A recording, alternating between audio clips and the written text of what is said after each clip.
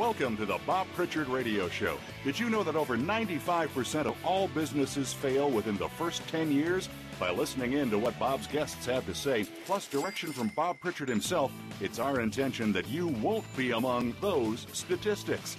Now, here's your host, Bob Pritchard. Hi, welcome to the Bob Pritchard Radio Show.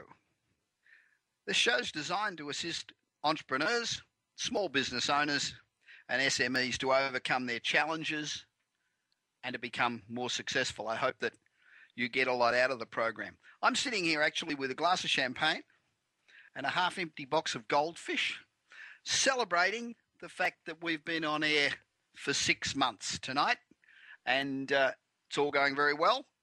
You know, I love this network. They've got something for everyone, and if you listen to it, I'm sure you'll be as impressed as I am with the diversity of information for small business and for business people in general. Having said that, it's my belief that neither the Democrats or the Republicans, President Obama, Mitt Romney, or the House or the Senate are going to have the guts to come together to create the paradigm shift in how we do business in this country, or to take the steps needed to reduce this deficit.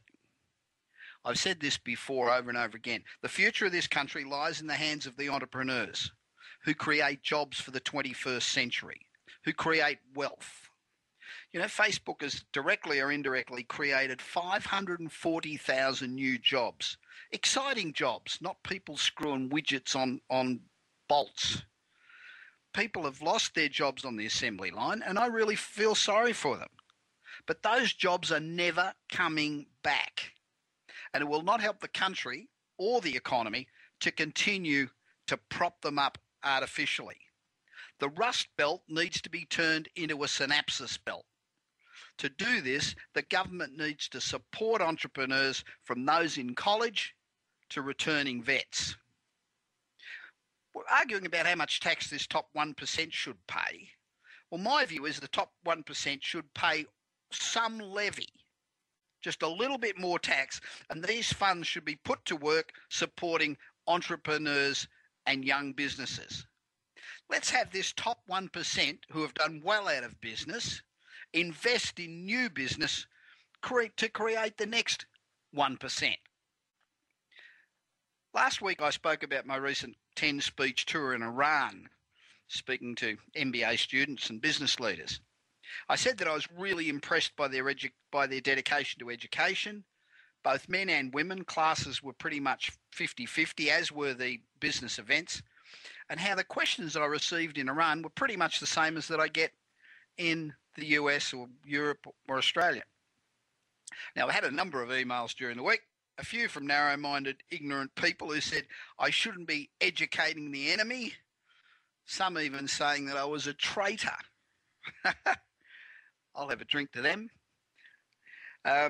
From my perspective, it was a great experience and I'm looking forward to going back. I'd wait until the Fifth Fleet gets out of the Straits, though, before I do it. But anytime I can use my experience to help someone develop their business, I will take that opportunity, and I don't care where I go to do it. Many of our listeners are entrepreneurs or in early stage businesses, so I thought today I'd discuss 7 of the biggest challenges that face small business. Now, starting a business is a big achievement for entrepreneurs. Creating the idea or the product, analysing the potential market, studying the competition, developing the business plan, and then raising the funds from family and friends to get started is both difficult and frustrating. As hard as it is to get started, maintaining the business is an even bigger challenge. There are lots of issues that every business faces, whether they're large or small. These include things like getting funding, developing the right marketing strategy, hiring the right people, building a brand. It just goes on and on. However, there are also a number of problems that are unique to small business. I'd like to look at what I think, excuse me, that's a goldfish going down the wrong way, I think. Let's look at what I think are the 7 biggest challenges. First one is creating a business plan. This is the one point on which all business experts agree. It is essential to have a strong business plan, a well thought out business plan that looks at the market, studies your competition, determines where your opportunities lie, and analyses in detail precisely the steps you're going to take to penetrate the market, that looks at your strengths and your weaknesses and the strength of your management, and determines exactly how much money you will require and when you're going to need it. You also need to establish an exit strategy.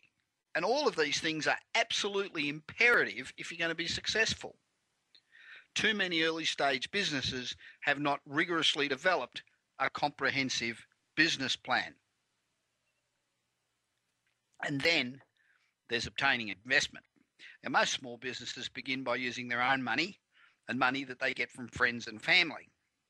Usually, this runs out pretty quickly and you need to look for additional funding. Most businesses join an angel network, get a number of responses and send out their business plan. These companies almost never get funding. There's several reasons for this, and firstly, investors want an investment plan. They don't want a business plan. Secondly, less than 5% of businesses succeed, so investors are more likely to invest with people they know. That's why I only approach people that I've got a rapport with and that I trust, and that maximises the chances of success. Most early stage businesses fail because they can't get investment. Problem number 3, I think, is client dependence. When you begin, you often pick up a client and that client becomes very important to you, often presenting you with over half your income. And if that happens, you're in trouble.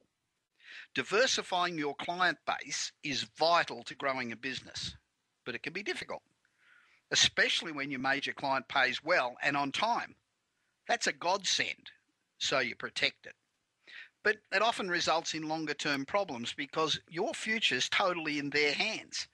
If their business takes a downturn, if they cannot pay your bill, or they begin to pay you more slowly, your business really feels the pain. So you need to diversify your customer base. The fourth issue facing small businesses is money management, having enough cash to cover the bills throughout the year.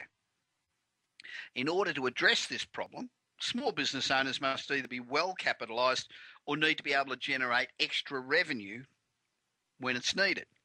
This is why so many small businesses work at developing their new business while they have a job. But that makes it really difficult to build a business. And as your business grows, money management becomes more and more important, and it's not something that you just fit around doing 1,000 other things.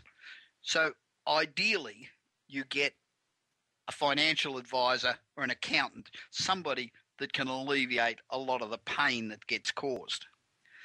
The fifth issue that small businesses face is fatigue.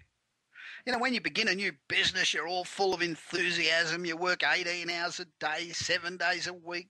The adrenaline's pumping. You see your goals beginning to become a reality. However, the hours, the work, the constant pressure, the worry about money, doesn't matter how passionate you are, starts to wear you out. You know, most business owners, even really successful ones, work much longer hours than their employees. It reminds me of a saying that somebody sent to me and I read on air a couple of weeks ago, that an employee works 60 hours a week so they can become the boss and work 100 hours a week. It's not a very good plan, is it? And most business owners feel that, you know, the business will fail without them. If they're not doing it, then it's not going to happen as well, which means they don't delegate. And consequently, they get more and more tired. The sixth major issue is founder dependence. If you get hit by a bus, will your business still be producing income the next day? A business that can't operate well and profitably without its founder is a business that will go broke. Now, this dependence is usually caused by the founder not being able to let go of the decision-making process. And, it sounds pretty easy in theory, just hand over the reins to somebody else. However, often you have to then grow with the employee as they get more experience. But it is critical that we learn to delegate early as we start getting employees. Finally, the seventh issue that affects small business is balancing quality and growth. So even when a business is not founder dependent, there comes a time when the issues and challenges caused by growth match or even outweigh the benefits. So whether you're working with a service or a product, at some point a business must sacrifice in order to scale. And this often means not being able to personally manage every client relationship, not being able to inspect every widget, not being able to be hands-on all the time. Unfortunately, it's usually this level of involvement, your rapport you have with your clients, that makes the business successful initially. As a result, many small business owners often find themselves tied to these habits at the detriment of the company. There is a large middle ground between shoddy work and an unhealthy obsession with quality. So it's up to the business owner to determine a compromise that allows scale without hurting the brand.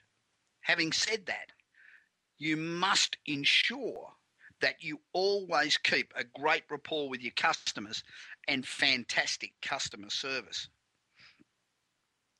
Very simple. Bottom line, to take away these 7 issues that face small businesses, one of the worst things a business owner can do is to go into a small business without understanding the challenges ahead. There's no avoiding these issues. The key is creating a very rigorous business plan that anticipates these challenges so that you understand the size of the challenge. The reason that sports teams have coaches, you get the world champion, he's got a coach. Why? He's the world champion. Because he needs to keep improving. He needs to be prepared for all eventualities. He needs to study his competition. Now, business is much more complex than that. And you usually have a lot more competitors than just one. But for some reason, people do not prepare a vigorous business plan. You've got to be honest. If there's a problem, you've got to face it. So be prepared. Get expert advice. It may seem expensive, but it's nowhere near as expensive as failing. Now, I've got 2 great guests today. Professor John Adair, who is the world's foremost thinker on leadership. He's the current United Nations Chair of Strategic Leadership. I actually caught him in Melbourne, Australia, which is my hometown. As you know, I've been here 25 years, but originally from Melbourne. And I caught him there on a lecture tour. I also have Bernardo Herza, who's the CEO of Lear and a leader in environmental technology. So don't forget to get in touch with me and let me know what you want me to talk about. Email me, Twitter me, go to my website, sign up for my newsletter, contact me any way you like. Come knocking on my door if you want. But get in touch with me and let me know what you want. I'm Bob Pritchard. I'm celebrating 6 months on air, just about to pour myself another glass of champagne, and I will be back with you in just a moment.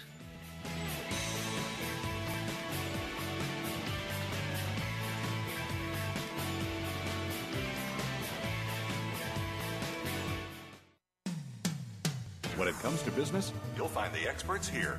Voice America Business Network. Do you want your business to achieve results you never thought possible?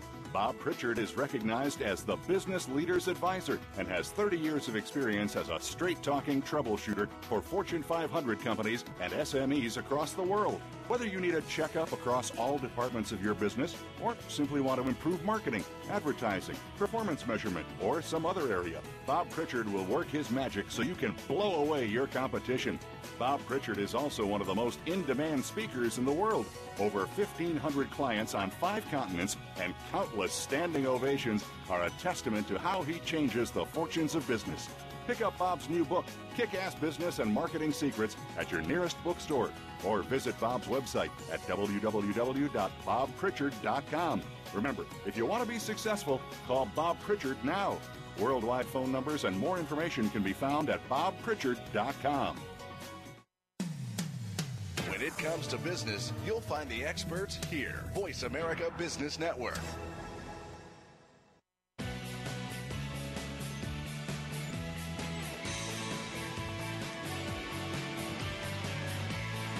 You are listening to the Bob Pritchard Radio Show. To connect with Bob, please send an email to bob@bobpritchard.com. That's bob@bobpritchard.com. Now, back to the show. Welcome back to the Bob Pritchard Straight Talking Radio Show, where we give you an insight into the lives of some of the world's extraordinary people and what makes them tick. What makes them interesting, unusual, and great is usually indescribable, really. I find that most of the people that I speak to that have had exceptional lives and done exceptional things begin pretty ordinary, just like most of us. And this is the area where this is the time when we find out just exactly what makes them tick.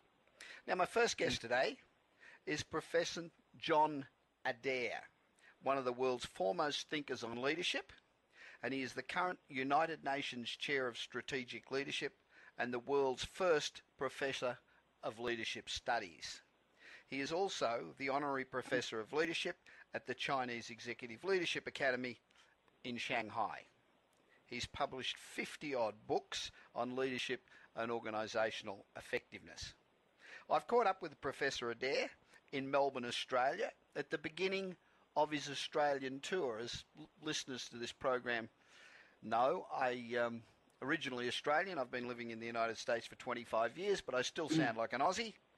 And he's appearing in Sydney on the 27th and in Brisbane on the 3rd of May. So if you're listening to this show in Australia, get along and see Professor Adair. Professor, welcome to the Bob Pritchard Radio Show. Thank you very much, Bob. You're involved in so many projects around the world. Where do you actually call home? Home is near Guildford, which is conveniently midway between Heathrow and Gatwick. So okay, I know it well. Yeah. I know that area well. Now, what's the basis of the leadership model that you've pioneered, the 3 circles model? What's the basis of that? Well, the basis is a universal one, really, namely that all groups and working organizations share something in common. I mean, they're all uniquely different. They all have their group personality. But rather like you and I, they have needs in common. Right. And these 3 overlapping areas are to achieve the task, build a team, and develop individuals. Those are common to all organizations. You talk about there being a shift from the traditional style of management to a concept of business leadership. What do you mean by that? Yeah, I think it's a universal, worldwide revolution really going on. It's a shift from old-style management, downsizing, cost-cutting, rationalizing, that sort of thing, to the concept of business leadership. And I'm using business here in the widest sense. You know, hospitals are business, Sure. schools are business, what you're busy in. And I think that all comes about through change. Change throws up the need for leaders, and leaders bring about change. When business people and politicians are caught in this cycle of having to produce profits quarterly, and politicians live on a Gallup poll driven cycle, how do you break that? I mean, it seems to me the first person who breaks it loses their job. Yes, I think this short-termism is a great problem, because I think leadership is about taking a longer-term view. It's about dealing with the important and not just the urgent. And so often the urgent drives out the important.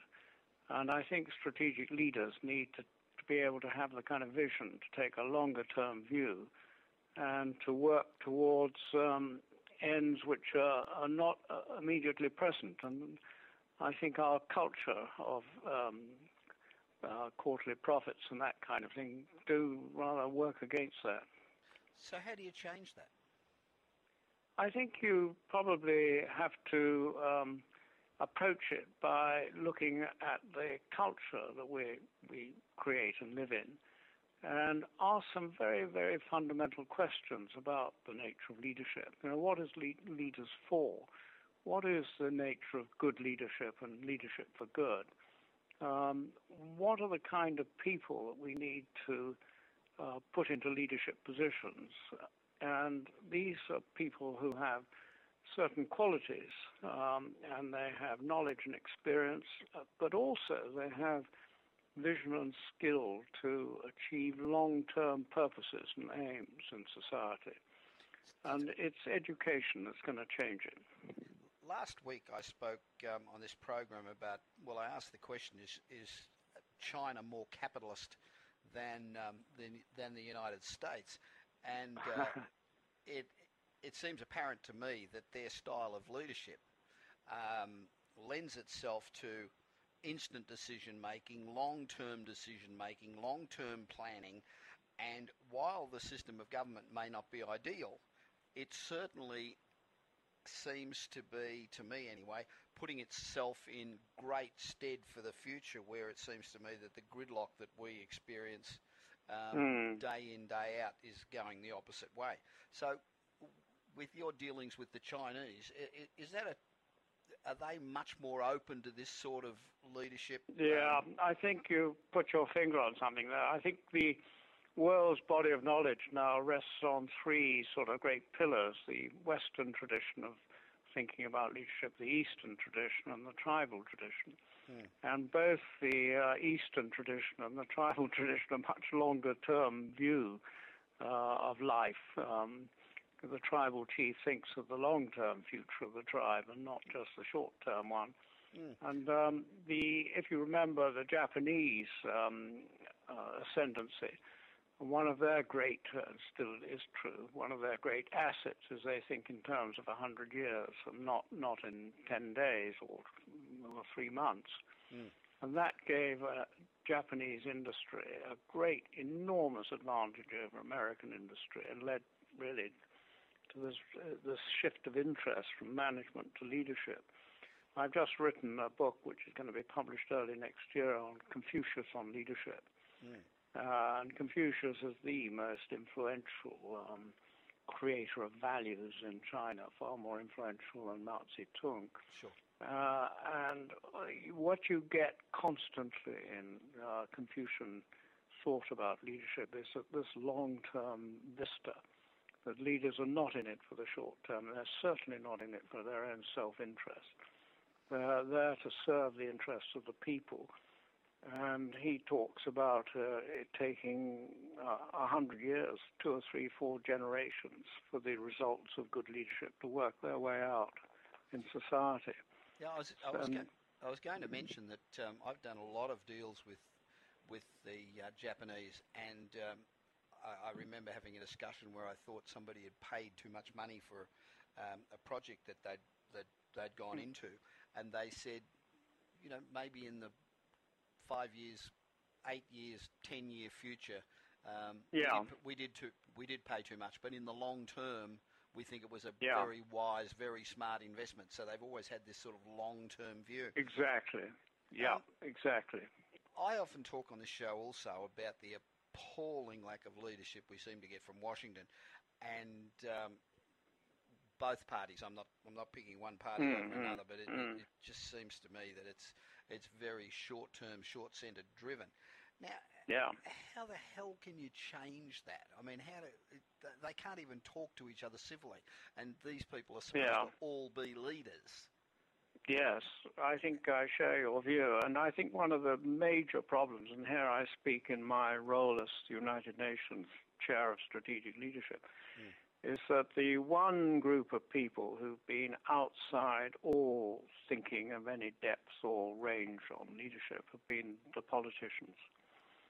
There's been a kind of apartheid. Everybody else in the world, in business people, universities, police, everybody has now engaged themselves in thinking about the nature and practice of good leadership, and often in some depth. But the one group that's been exempt from all this have been the political leaders. And I've been trying to persuade the United Nations not just to do the kind of work I'm doing with them on their own internal leaders, but to lead the world in changing that idea. Because the position, Bob, and I'm sure you may agree with this, is the world's problems are getting worse. They're getting bigger. Absolutely. They're getting more difficult to solve. And the kind of leadership we had yesterday is not good enough now. It won't cope with that. Well, And therefore, we need to breed and develop leaders for tomorrow in quite new way in the political field as well as in all the other areas. Well, these politicians, seems to me that all these politicians, and I think that the global financial crisis also demonstrates that leadership is lacking dramatically in a lot of our commercial areas as well. There are leadership programs taking place all around the world on a daily basis, and that seems to me to have been taking place for 20 years. There's a million books on leadership. Why is all this failing so badly?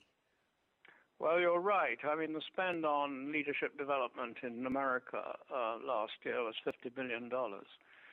And there are 10,000 institutes. There's a vast leadership industry throughout the world, mainly driven and led by American inputs. And as you say, it's not delivering the goods. And the reason for that is that it's not based upon a body of knowledge. We do actually have a body of knowledge about leadership, but that is quite different from the sort of fads and fancies of the leadership industry. And until we get back to this kind of bedrock of the world's shared body of wisdom about the nature and practice of leadership, we're not going to grow and develop tomorrow's leaders. So that's the reason why. And I'm afraid a lot of this leadership activity doesn't produce the goods. You mentioned the global financial crisis. The Royal Bank of Scotland, who are some main fall guys in the British scene, spent $20 million on leadership development, and look what it produced, nothing. It produced complacency, it produced complication, and it produced arrogance. The three great sins of organizations. Yeah, I don't mean this to sound rude, but I understand you've had 1 million odd business people go through your program. How many people actually, out of this 1 million people that have done it, and that's a phenomenal number. I read your bio with awe. I think it's extraordinary. Yeah. And how many people? It's a bit like I give a speech at a conference, and I reckon that two people out of every 100 in the hall actually go away and do something about it. Yeah, the other 98 go back to just being who the hell they were before. So out of your 1 million, how effective is your program in really making a change in those 1 million, or is it only a small percentage that actually does something? Well, I think one of the differences of the approach kind of associated with my name and many of the others that you know and read about in the leadership field, all those 80,000 books you mentioned and so on, is this, that it's been around a long time. That the British Army, Navy and Air Force adopted the three-circle approach back in the 1960s. And the Australian Army and Air Force adopted it not long after that. And I met somebody from the Australian Air Force this morning, and they're still using it. Yeah. So we've had 40 or 50 years of experience. And let me give you one example of how effective it can be. That the Chief of the Defence Staff in Britain last year was General Lord Dannatt. And he gave a lecture on leadership quite recently, and he said this. He said, for me, the story started in 1968 when I was an officer cadet at Sandhurst, age 20, and I was taught the three circles. And he said that has been the foundation for me of leadership throughout my career. This guy is the top of the profession. And I think that story I could duplicate not just in the military field, because leadership isn't male, it's not military, it's not Western, you know. Yeah. There are plenty now of examples of people who have taken this philosophy and turned it into practical results in very different fields. Because what the three circles gives you is the generic role of a leader. And once you grasp that, and particularly if you grasp it when you're young, you know, you can build on that and develop it throughout your whole career. It's a foundation, it's a rock. Professor, thanks very much for being on the Bob Pritchard Radio Show. I really do appreciate it. I hope Not that at all. have fun in Australia. I go back there from time to time, and I really like it. It's a great country, and I hope you teach them some things, because I don't think the leadership there is any better than it is anywhere else. Well, it's bound to be fun, and it's a great privilege to share with Australia, you know, my thoughts and ideas on leadership. So thank you very much for inviting me on the show. I appreciate your time with such a busy schedule. Now, to find out more about Professor Adair, go to johnadair.co.uk. That's John Adair, ADAIR.co.uk. And I'll be back after this very short break.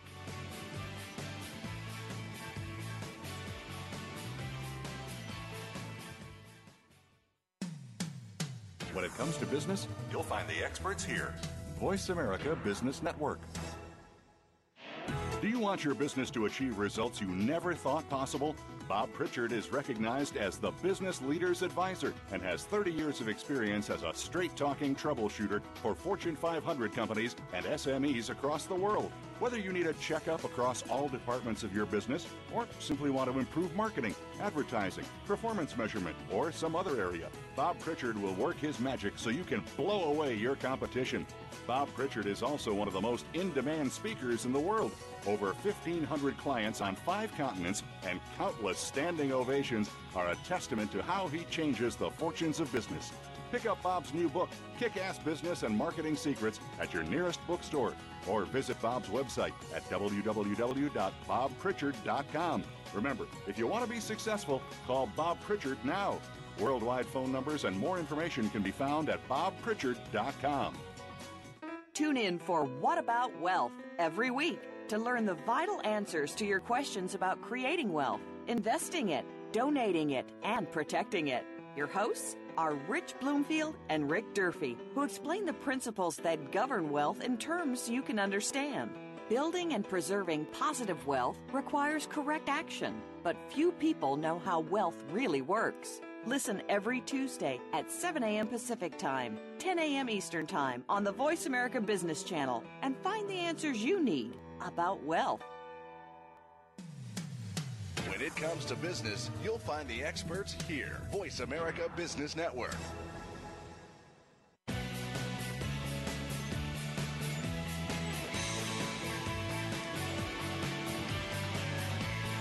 You are listening to the Bob Pritchard Radio Show. To connect with Bob, please send an email to bob@bobpritchard.com.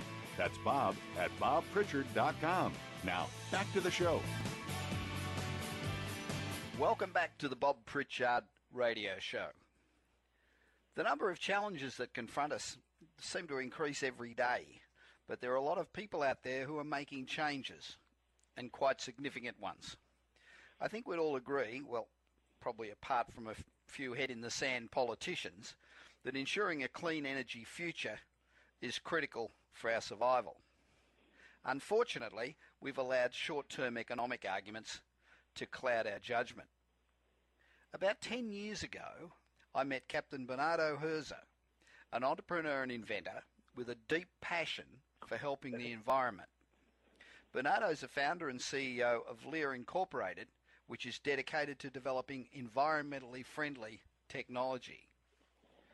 Bernardo discovered that gasoline-powered lawn mowers, blowers and other garden tools produce up to 3 times more hydrocarbons than a motor vehicle does in an hour. Now that's a figure that absolutely shocks me. And this represents about 5% of our carbon emissions. So he set about producing a complete line of propane-powered lawn and garden tools. He's now working on marine applications, and he's won a number of awards. Bernardo, great to speak to you again. Well, Bob, thank you very much for having me on, and I'm honored to be on your show. And I was as shocked as you were when I found out really just how dirty some of these small engines are, and that we could actually do something very significant to improve that by running a alternative fuel. I think it's fantastic. I liked it back when I met you at your factory, if I remember, and I liked it then, and I still like it. Can I start off with a general question? My experience is that the public all say, yes, if part of the proceeds are going to charity or if it's environmentally friendly, I'll buy it. But when it actually comes to the push and they have to put out their money, it usually comes down to price being a major issue.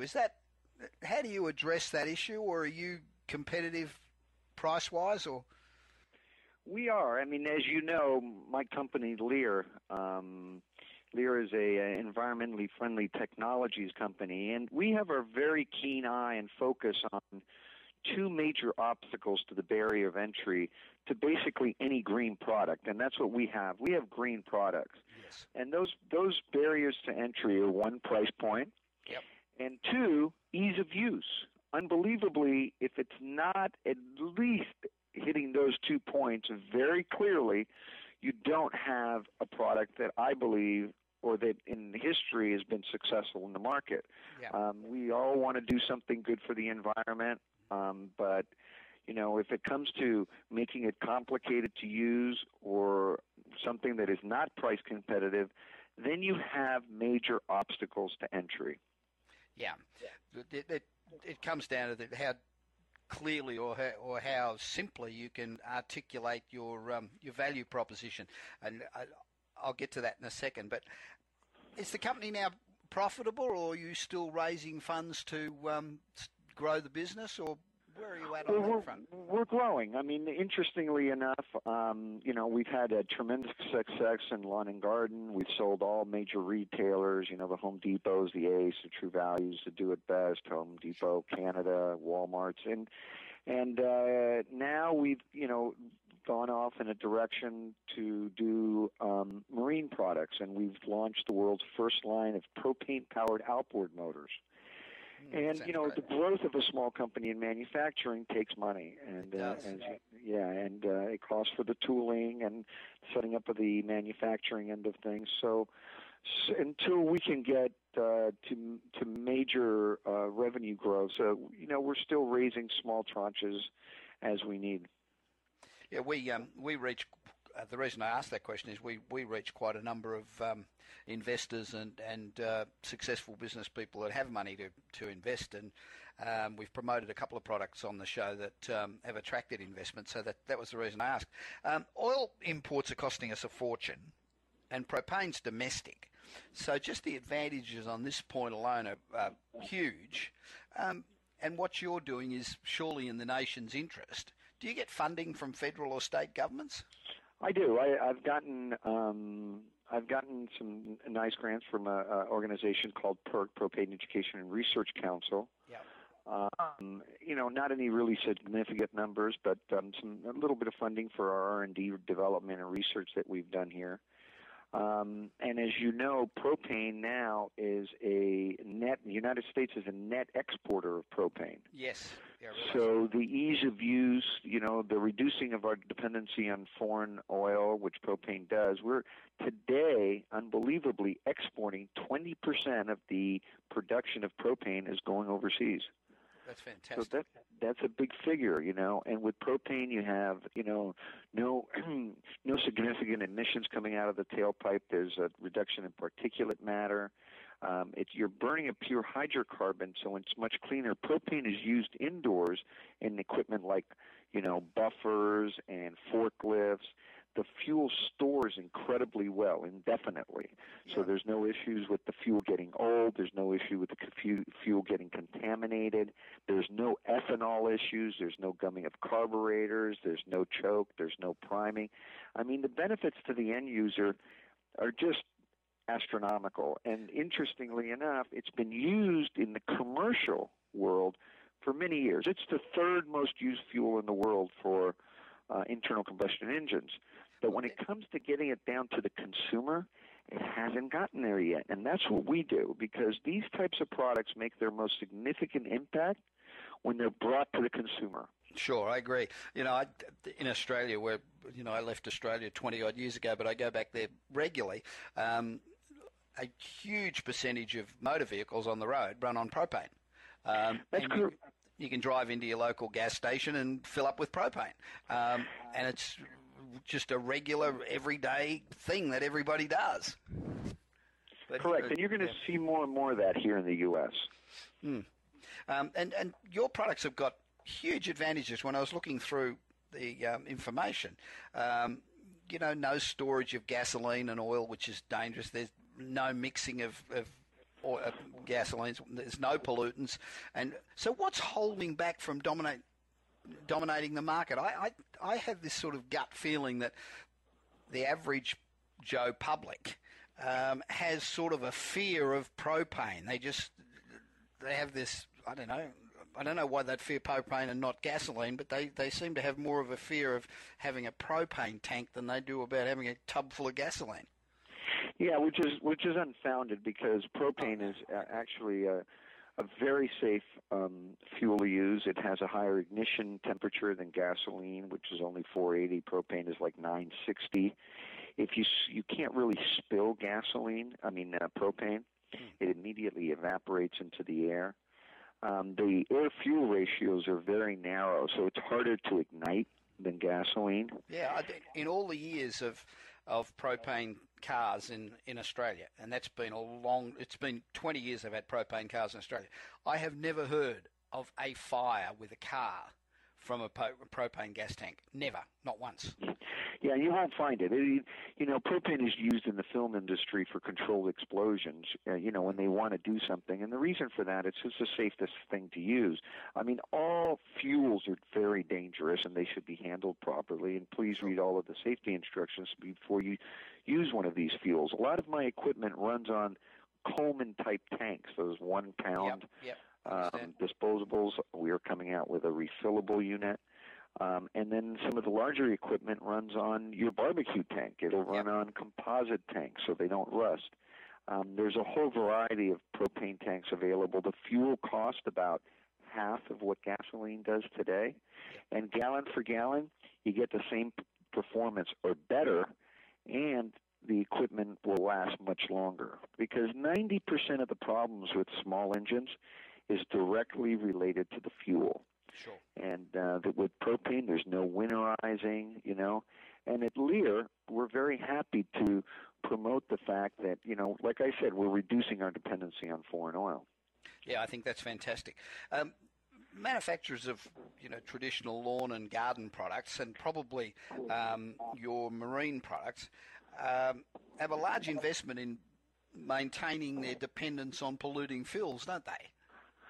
Well, I don't want to say anything too negative about what my competitors are doing. I just believe that running an engine on a fuel that is not a solvent, propane will not dilute the properties of your oil in your engine. Yeah.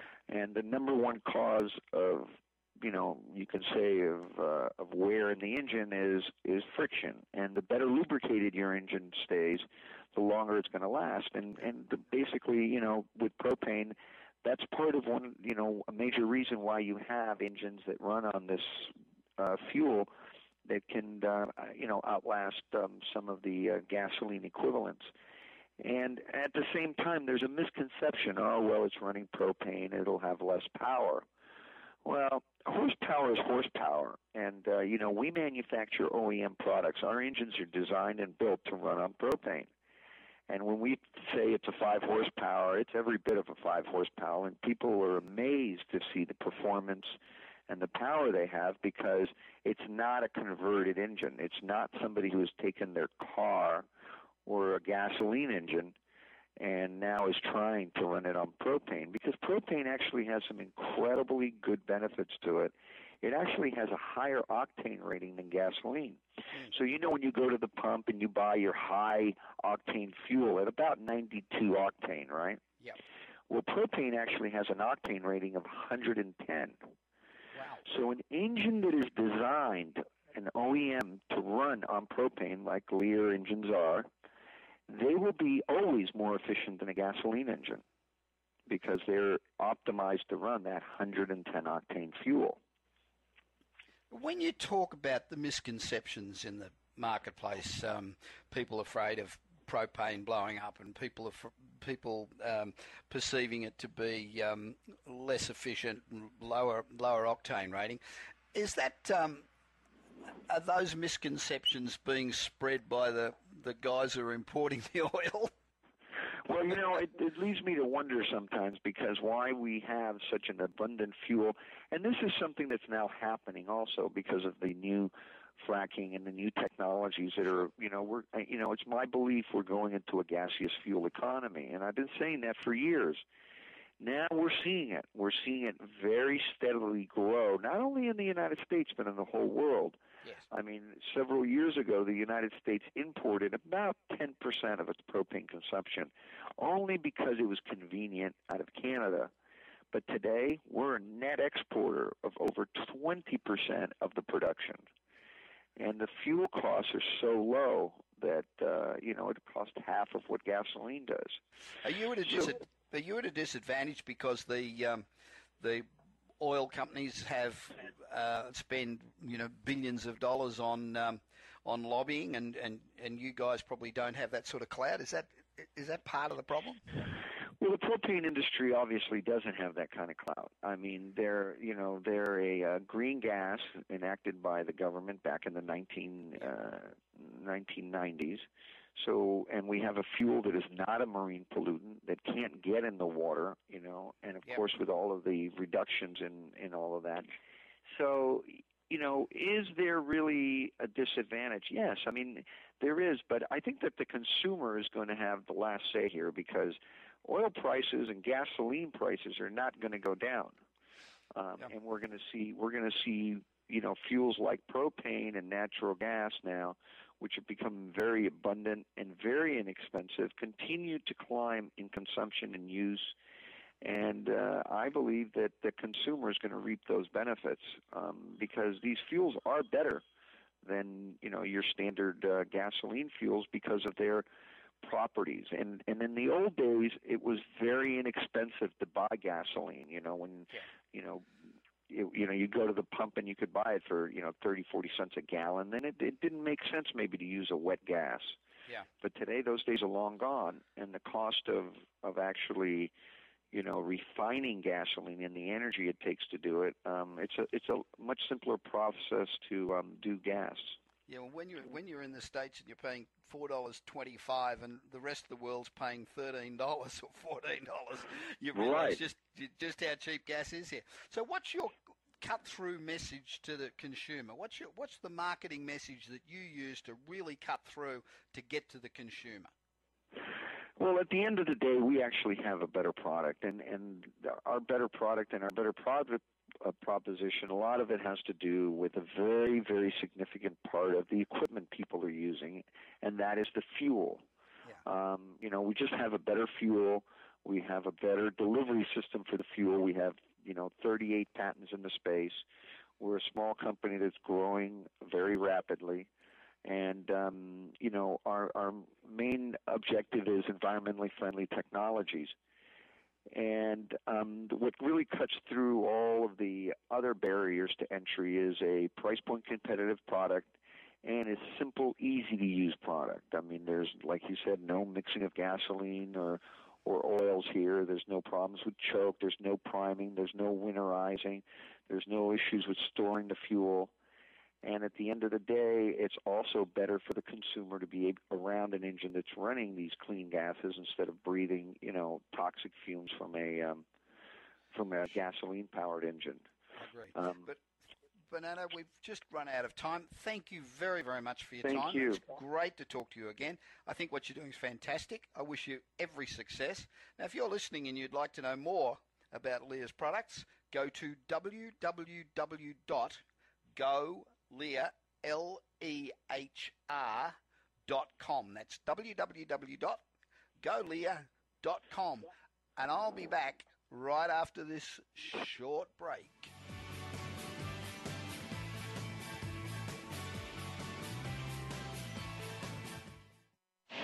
Do you want your business to achieve results you never thought possible? Bob Pritchard is recognized as the Business Leader's Advisor and has 30 years of experience as a straight-talking troubleshooter for Fortune 500 companies and SMEs across the world. Whether you need a checkup across all departments of your business or simply want to improve marketing, advertising, performance measurement, or some other area, Bob Pritchard will work his magic so you can blow away your competition. Bob Pritchard is also one of the most in-demand speakers in the world. Over 1,500 clients on 5 continents and countless standing ovations are a testament to how he changes the fortunes of business. Pick up Bob's new book, Kick-Ass Business and Marketing Secrets, at your nearest bookstore, or visit Bob's website at www.bobpritchard.com. Remember, if you want to be successful, call Bob Pritchard now. Worldwide phone numbers and more information can be found at bobpritchard.com.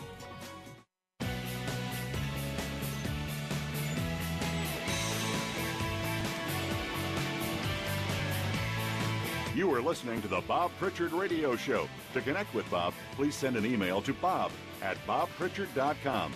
That's bob@bobpritchard.com. Now, back to the show. Welcome back to our 6th-month anniversary show, the Straight Talking Business Show that's coming to you this week from my hometown of Los Angeles. And we really appreciate the emails that you send us from all over the world. The reason this segment is so popular, and as I mentioned before about the Iran tour, irrespective of where you are in the world, everybody has the same problems, and it doesn't seem to matter what business they're in.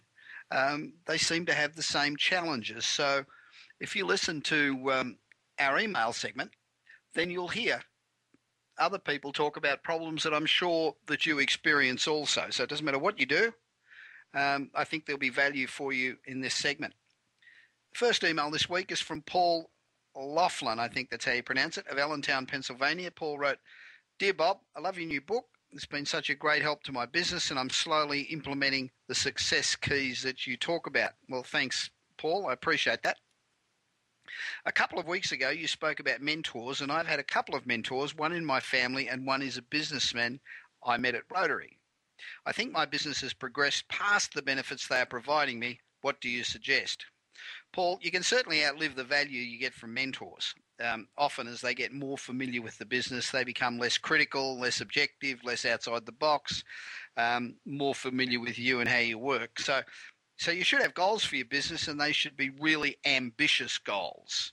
It's no use setting garden variety goals because that doesn't give you anything to achieve.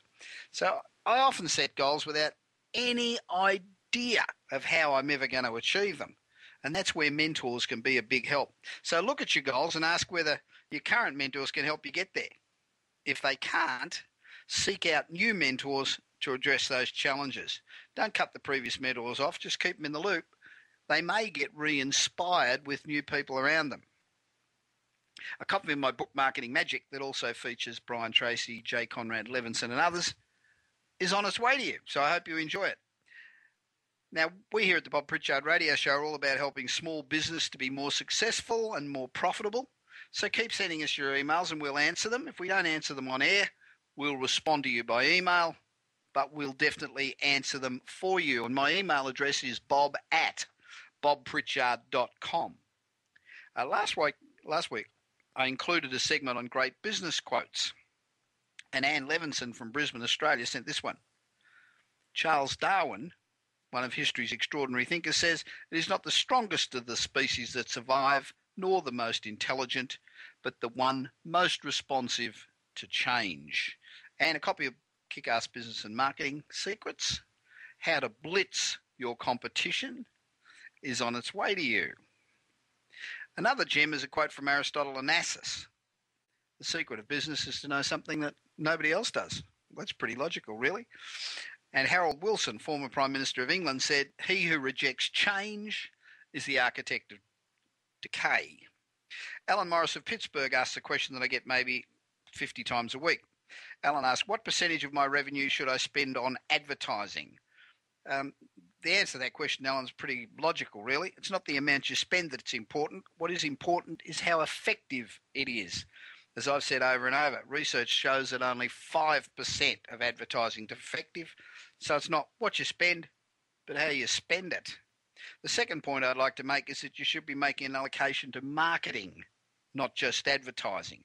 There are lots of other marketing disciplines that will drive your business as effectively, if not more effectively, than advertising, and you should consider these. As a rule of thumb, allocate 10% of your revenue to advertising. If your cash registers are ringing off the hook, you may want to increase it. If it's not working, look at your value proposition and your message, not your budget. Remember, the Bob Pritchard Show is here to help small businesses succeed. Email me at bob@bobpritchard.com. Follow me on Twitter and Google+. Be my friend on LinkedIn. And I will see you at the same time next week, and I'm looking forward to it.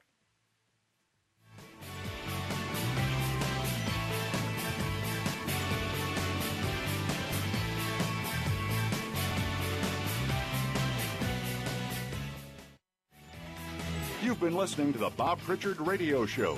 Please join us again next Tuesday at 8 p.m. Eastern Time, 5 p.m. Pacific Time on the Voice America Business Channel. Until then, enjoy another week of success in your business and your life.